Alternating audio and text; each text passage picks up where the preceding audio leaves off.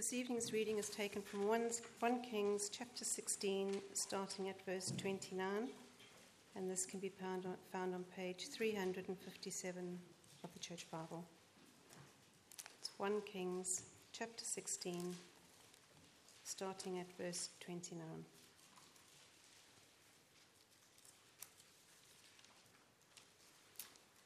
In the 38th year of Asa, king of Judah, Ahab, son of Omri, became king of Israel, and he reigned in Samaria over Israel for 22 years. Ahab, son of Omri, did more evil in the eyes of the Lord than any of those before him. He not only considered it trivial to commit the sins of Jeroboam, son of Nebat, but he also married Jezebel, daughter of Ethbaal, king of the Sidonians, and began to serve Baal and worship him. He set up an altar for Baal in the temple of Baal that he built in Samaria. Ahab also made an Asherah pole and did more to arouse the anger of the Lord, the God of Israel, than did all the kings of Israel before him. In Ahab's time, Hiel of Bethel rebuilt Jericho. He laid its foundations at the cost of his firstborn son, Abiram, and he set up its gates at the cost of his youngest son, Segub, in accordance with the word of the Lord, spoken by Joshua, son of Nun. Now Elijah, the Tishbite from Tishbe in Gilead, said to Ahab, "As the Lord, the God of Israel, lives, whom I serve, there will be neither dew nor rain in the next few years, except at my word." Then the word of the Lord came to Elijah, "Leave here, turn eastward, and hide in the Kerith ravine, east of the Jordan. You will drink from the brook, and I have instructed the ravens to supply you with food there." So he did what the Lord had told him. He went to the Kerith ravine, east of the Jordan, and stayed there. The ravens brought him bread and meat in the morning, and bread and meat in the evening, and he drank from the brook. Some time later, the brook dried up, and because there had been no rain in the land, then the word of the Lord came to him, "Go at once to Zarephath in the region of Zidon, and stay there. I have instructed a widow there to supply you with food." So he went to Zarephath. When he came to the town gate, a widow was there gathering sticks. He called to her and asked, "Would you bring me a little water in a jar, so I may have a drink?" As she was going to get it, he called, "And bring me, please, a piece of bread." "As surely as the Lord your God lives," she replied, "I don't have any bread, only a handful of flour in a jar and a little olive oil in a jug. I am gathering a few sticks to take home and make a meal for myself and my son, that we may eat and die." Elijah said to her, "Don't be afraid. Go home and do as you have said. But first make a small loaf of bread for me and from what you have and bring it to me, and then making something for yourself and your son. For this is what the Lord, the God of Israel, says, the jar of flour will not be used up, and the jug of oil will not run dry until the day the Lord sends rain on the land." She went away and did as Elijah had told her. So there was food every day for Elijah and for the woman and her family, for the jar of flour was not used up, and the jug of oil did not run dry, in keeping with the word of the Lord spoken by Elijah. Some time later, the son of the woman who owned the house became ill. He grew worse and worse, and finally stopped breathing.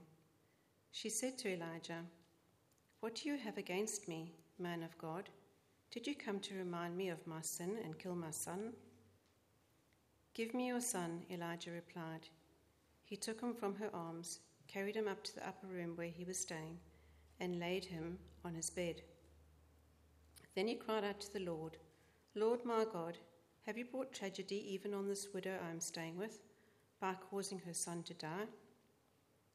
Then he stretched himself out on the boy 3 times and cried out to the Lord, Lord my God, let this boy's life return to him." The Lord heard Elijah's cry, and the boy's life returned to him, and he lived. Elijah picked up the child and carried him down from the room into the house. He gave him to his mother and said, "Look, your son is alive." Then the woman said to Elijah, "Now I know that you are a man of God, and that the word of the Lord from your mouth is the truth."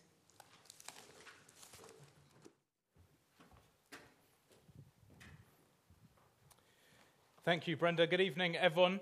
Do keep those verses open. As Lisa said earlier on, this week and next week we're going to be dipping our toes into 1 Kings. It's thoroughly exciting. I love the book of 1 and 2 Kings. I had the privilege of teaching through it at Litty a few years back, and I'm very excited to be back in it over the next couple of Sundays. Let's pray, and then we'll dive into these verses. Father, thank you that you are the Lord of the universe. Thank you that you are the Lord who sustains the world and everything in it. Thank you, Father, for making yourself known clearly to us in your Son and also through your words. And so we pray tonight and over the next couple of Sundays that you would help us to get to know you better, that we might respond in worship. For Jesus' glory we ask. Amen. One of the benefits of looking back is that we can learn from the mistakes that others and ourselves have made. And of course this involves looking back at the mistakes that God's people have made.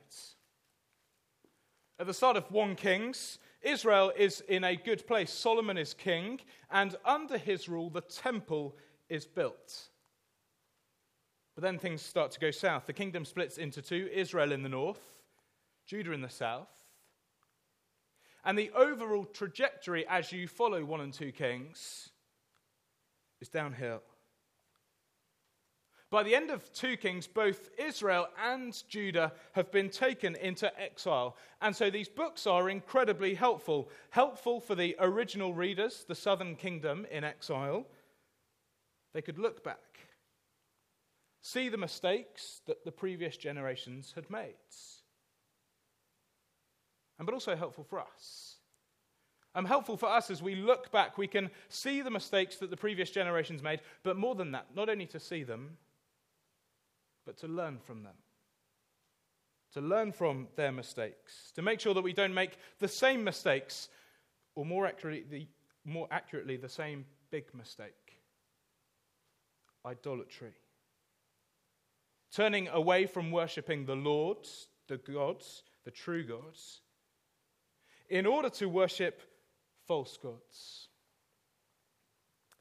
We're picking the story up as Ahab becomes king, and though it may look a good time politically and economically, he's in charge for 22 years.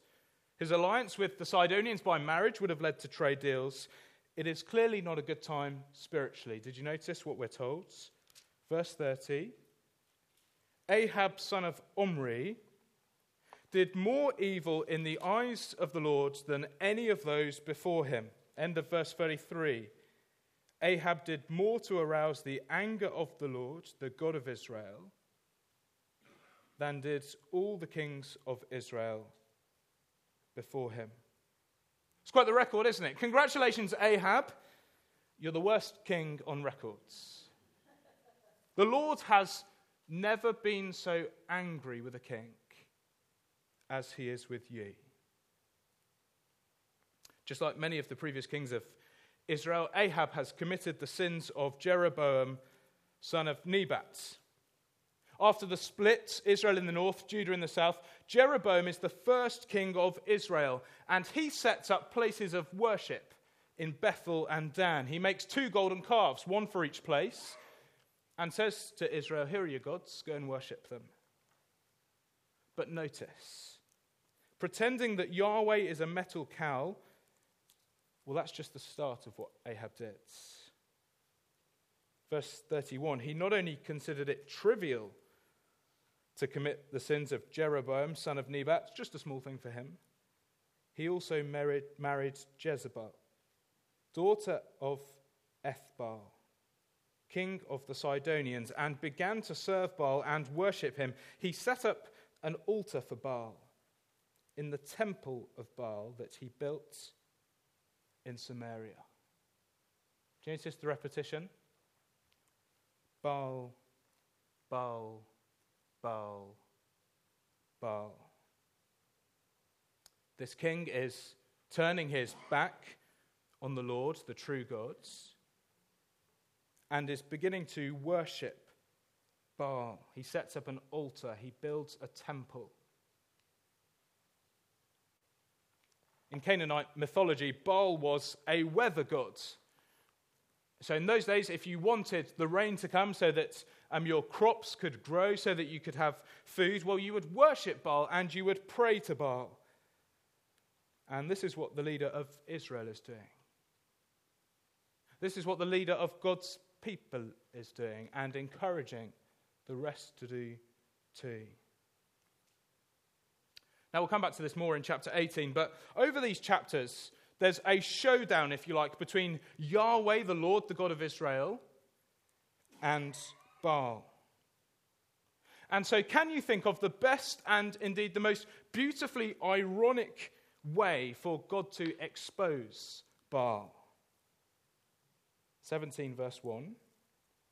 Now Elijah the Tishbite from Tishbe in Gilead said to Ahab, "As the Lord, the God of Israel lives, whom I serve, there will be neither dew nor rain in the next few years, except at my words." Oh, you're a weather god, are you, Baal? Well, I say no rain. Over to you. What are you going to do about it? Now, we'll come back to this showdown more next week. Because you see, the lack of rain isn't simply about exposing Baal as a fake. The focus here is on judgment for Israel. Remember, the leader of God's people is encouraging God's people to worship idols. Can you imagine how awful that is? In fact, as we'll see in chapter 18 next week, things have got so bad in Israel that Ahab's wife Jezebel sets up a state-sponsored genocide program to kill off the Lord's prophets. You see, the Lord doesn't get angry because he's tired or grumpy or because he woke up on the wrong side of the bed. He's angry because of idolatry. People turning from him and worshipping fake gods. That is why in these verses the Lord announces judgment on idolatrous Israel. 3 headings to take us through the narrative. That's the first. The Lord announces judgment on idolatrous Israel. Listen to these words from Deuteronomy 11. "Be careful, or you will be enticed to turn away and worship other gods and bow down to them. Then the Lord's anger will burn against you, and he will shut the heavens so that it will not rain.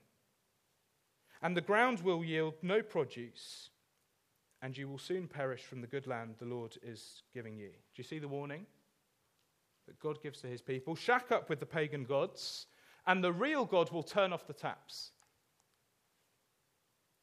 Now, with that in mind, 17 verse 1 again. "Now Elijah the Tishbite from Tishbe in Gilead said to Ahab, 'As the Lord, the God of Israel lives, whom I serve, there will be neither dew nor rain in the next few years, except at my words.'" We don't get much of an introduction to Elijah. He sort of comes onto the scene quite abruptly, and we know that his name means "my God is Yahweh." He's a faithful person. We know that he's a prophet. That means his role was to bring God's word from God to the people. And part of that role, therefore, meant reminding God's people of the blessings for keeping the covenant and the curses for breaking the covenant. But of course, also, therefore, announcing judgment when they broke the covenant. That's what Elijah does here. The people have turned to worship other gods. And so just like Deuteronomy says, the Lord announces judgment. No rain.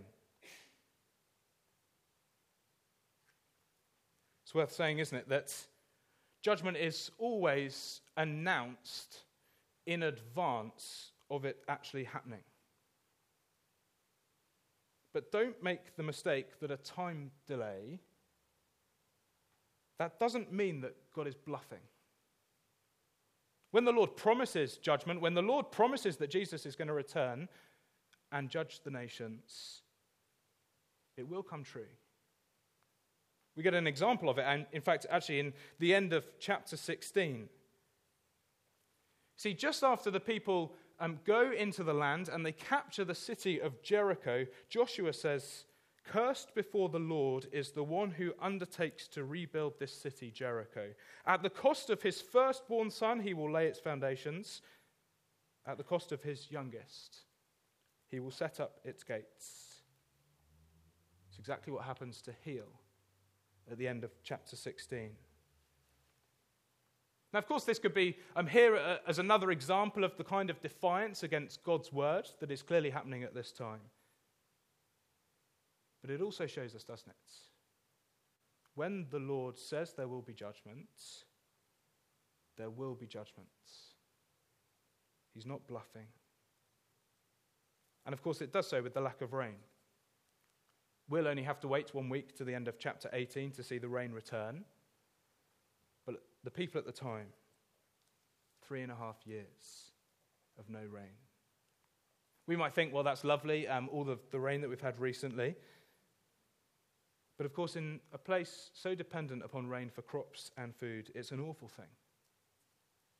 It means death. Again, notice the irony. Remember, in those days, if you wanted rain, you would worship Baal and pray to Baal. And yet when Israel do that, the reverse happens. No rain. And yet it's not the only form of judgment in the chapter. Verses 2 and 3. Then the words of the Lord came to Elijah, "Leave here, turn eastward, and hide in the Kerith ravine east of the Jordan." Why does the Lord tell Elijah to get up and pack his bags? Well, on one level, it's quite a simple answer: protection. As I say, Jezebel goes about butchering the Lord's prophets. And so the Lord tells Elijah to get out of there in order to protect him. To go east of the Jordan, that's quite significant because that means going out of the land of Israel. But on another level, judgment. Remember, Elijah is a prophet. He is the way that the Lord would speak to Israel. And so by removing Elijah, what are you doing? Removing the word of God. It's like he's putting his people on hold. 2 droughts, 2 famines, if you like. No rain, no words. Be the equivalent today of God removing all of the Bibles from church. Imagine the travesty that would be. Or as sadly is the case, a church where the Bible is not taught. A severe famine. It's very dangerous, isn't it? To forfeit God's word is to forfeit life itself. This time in Israel's history, it really is a bad time. It really is dark days for the people of God. No rain, no words. Dangerous, therefore, notice, when the leaders of God's people turn their back on God. Dangerous, therefore, to have leaders who refuse to worship God alone, but who worship idols themselves and encourage people to do it too. Sin really does matter. We're going to see that time and time again in these chapters. The Lord announces judgment on idolatrous Israel, but there's also mercy in this chapter. You see, whilst there's judgment on Israel, the Lord provides for his faithful prophets. The Lord provides for his faithful prophet. And did you notice, the Lord does this through very, very unusual means. Verse 4, I have instructed the ravens to supply you with food there. That's a very odd source of food indeed. According to the Levitical laws, ravens were unclean animals. But also, ravens just don't share food. They're scavengers, not sharers. And yet the Lord provides. The ravens bring bread and meat in the morning, and bread and meat in the evening. Of course, Elijah has to move on quickly. The drought means that this brook dries up. And so the Lord provides again, and again it's through an unusual means. Partway through verse 9, I have instructed. Notice the similarity with verse 4, I have instructed. Verse 9, I have instructed a widow there to supply you with food. Again, that's odd. Widows are needy people. Widows at that time would have been the most neediest of people. They would have been at the bottom of the heap. You didn't ask them for help, they asked you for help. But it gets even more shocking. So it's striking that the detail that the writer wants us to know is not really too much about this widow. We don't really know her name. We don't know her name. The detail that we're told is where she lives. It's her location, it's her postal address that the author wants to highlight for us. Verse 9, go at once to Zarephath. And we think, well, what's so significant about Zarephath? Well, it's in the region of Sidon. And we think, well, that doesn't really help us out much either. But just look back with me to verse 31. Right at the top of the page, Ahab not only considered it trivial to commit the sins of Jeroboam, son of Nebat, but he also married Jezebel, daughter of Ethbaal, king of the Sidonians. And so you see, not only is Elijah being sent to a widow, but more than that, he's being sent to a widow outside of Israel. And more than that, not only is he being sent to a widow outside of Israel, he's being sent to a widow in the place where Baal is worshipped. And yet it's very clear that Baal has been completely useless for this widow. Did you notice her response when Elijah asks her for some bread? As surely as the Lord your God lives, I don't have any bread. Only a handful of flour in a jar and a little olive oil in a jug. I am gathering a few sticks to take home and make a meal for myself and my son that we may eat it and die. Desperate situation, isn't it? That the famine has become so severe. The drought has now been going on for so long. The food supplies are so low that she's going to make one last roll of bread and then they're going to die together. Doesn't exactly look like Elijah's going to get much food out of her. He seems a little bit insensitive. Don't worry, make me some food first. You can share the leftovers. But notice that it's attached with a promise. Verse 14, for this is what the Lord, the God of Israel, says, the jar of flour will not be used up, and the jug of oil will not run dry until the day the Lord sends rain on the land. And remarkably, this widow takes Elijah at his words. Her last meal. And she trusts Elijah. And of course, the Lord beautifully keeps his promise. The jar of flour was not used, and the jug of oil did not run dry. Day by day, this widow would go downstairs, go to her pantry, and there it was each morning, flour and oil. The next day, she would go downstairs, flour and oil, morning by morning. New mercies she saw. Again, the Lord is showing that Baal is a fake. And the idols they promise so much deliver so little. But the Lord, he is the true God. He's the one in charge. Even in the land outside of Israel, even in Baal's home territory. But of course, the reason why the Lord does this is so that he doesn't leave himself without a witness. He's doing this so that Elijah can be sustained, so that he can then take the word back to the people. The Lord provides for his faithful prophet. And yet it's not the only miracle that happens in the chapter. The Lord brings life to the nations. That's our third heading. The Lord brings life to the nations. Another morning comes. The widow heads to the pantry as normal. She finds flour and oil. Her and Elijah have breakfast together. She takes the leftovers up to her son, who's been in bed ill for a few days. She goes in as normal. And yet this day is anything but normal. Her son doesn't sit up. He's lying down, cold, dead.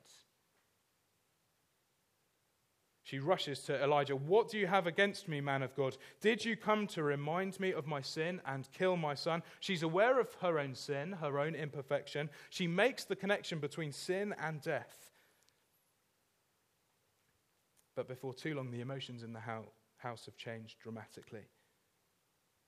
Elijah takes the boy from her, carries him upstairs. He cries out to the Lord. He stretches himself out on the boy 3 times and cries aloud. And the Lord hears. The boy's life returns. Can you imagine the joy? Her son, who had died, has now come back to life. The God of Israel can not only provide in a famine, but can even defeat death to bring life. And remember the shock. Remember, the main thing the author wants to highlight for us is her location. This widow is a Baal worshipper. Notice verse 12, "The Lord your God, Elijah." And then by the end, she comes to believe. God's wonderful and beautiful grace and mercy to the nations. And of course, this is where Jesus himself goes with this story. Let's quickly turn to Luke chapter 4. Luke chapter 4, page 1031.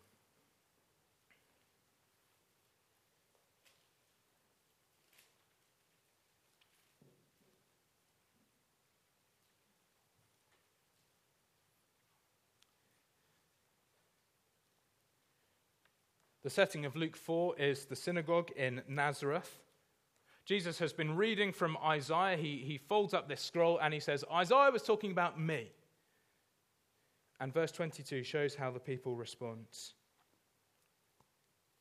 All spoke well of him and were amazed at the gracious words that came from his lips. "Isn't this Joseph's son?" they asked. Jesus said to them, "Surely you will quote this proverb to me, 'Physician, heal yourself.' And you will tell me, 'Do here in your hometown what we have heard that you did in Capernaum.' Truly I tell you," he continued, "no prophet is accepted in his hometown. I assure you that there were many widows in Israel in Elijah's time, when the sky was shut for 3.5 years and there was a severe famine throughout the land. Yet Elijah was not sent to any of them, but to a widow in Zarephath, in the region of Sidon. And there were many in Israel with leprosy in the time of Elisha the prophet, yet not one of them was cleansed, only Naaman the Syrian." All the people in the synagogue were furious when they heard this. They got up, drove him out of the town, and took him to the brow of the hill on which the town was built, in order to throw him off the cliff. But he walked right through the crowds and went on his way. Do you see the point Jesus is making? Just like Elijah the prophet was sent out from his own people in order to show God's grace to the nations, in order to bring life to the nations, the same is true of Jesus. Jesus, the greater prophet, the one who brings God's words, sent out from his own people in order to show mercy to the nations, in order to bring life to the nations. Jesus proves it just a few chapters later on in Luke chapter 7, where he does what? He raises a widow's son. A son who was dead, and he comes back to life. He proves it himself as he goes through death and out the other side. The Lord can give life to the nations. It's a wonderful encouragement for any here this evening who aren't a Christian. The Lord can give life to the nations. It's a wonderful encouragement for us as we go about seeking to share the gospel, even when God's people reject his prophet, even when the people you would expect to listen to Jesus don't. His word is still powerful enough to go out and give life. But before we share that word, before we share that powerful word, we need to make sure that we ourselves are listening to it. Come back with me to 1 Kings, chapter 17. And let's look down together at the final verse.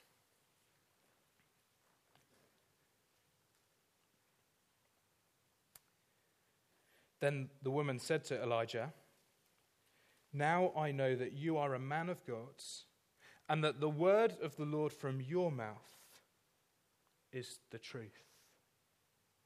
It's an incredible response, isn't it? This lady who was a Baal worshipper, who then listens to Elijah. Your words, Elijah, are true. It's the model response, of course, for the southern kingdom in exile as the prophets come to them. Would they listen to them? Would they accept their words?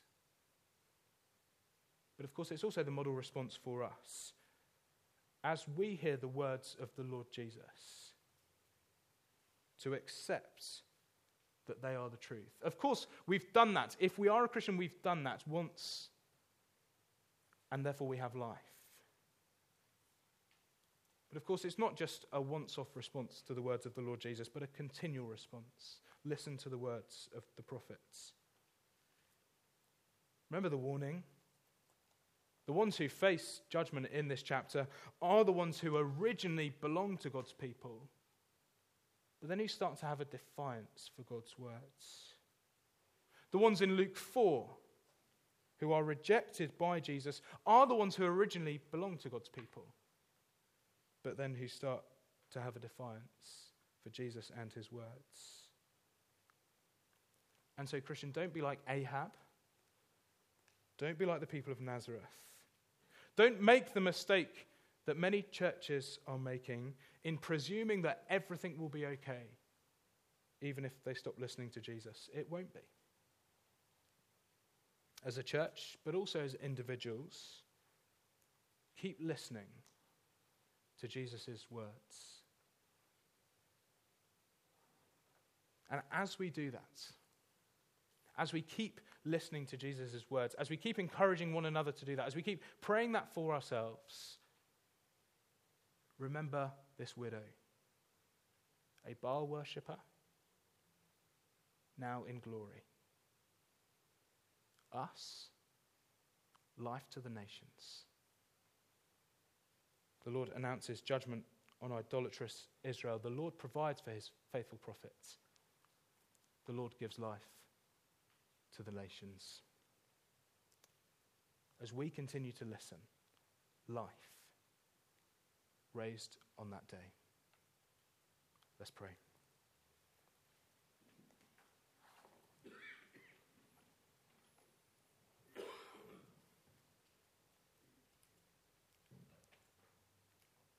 Father, we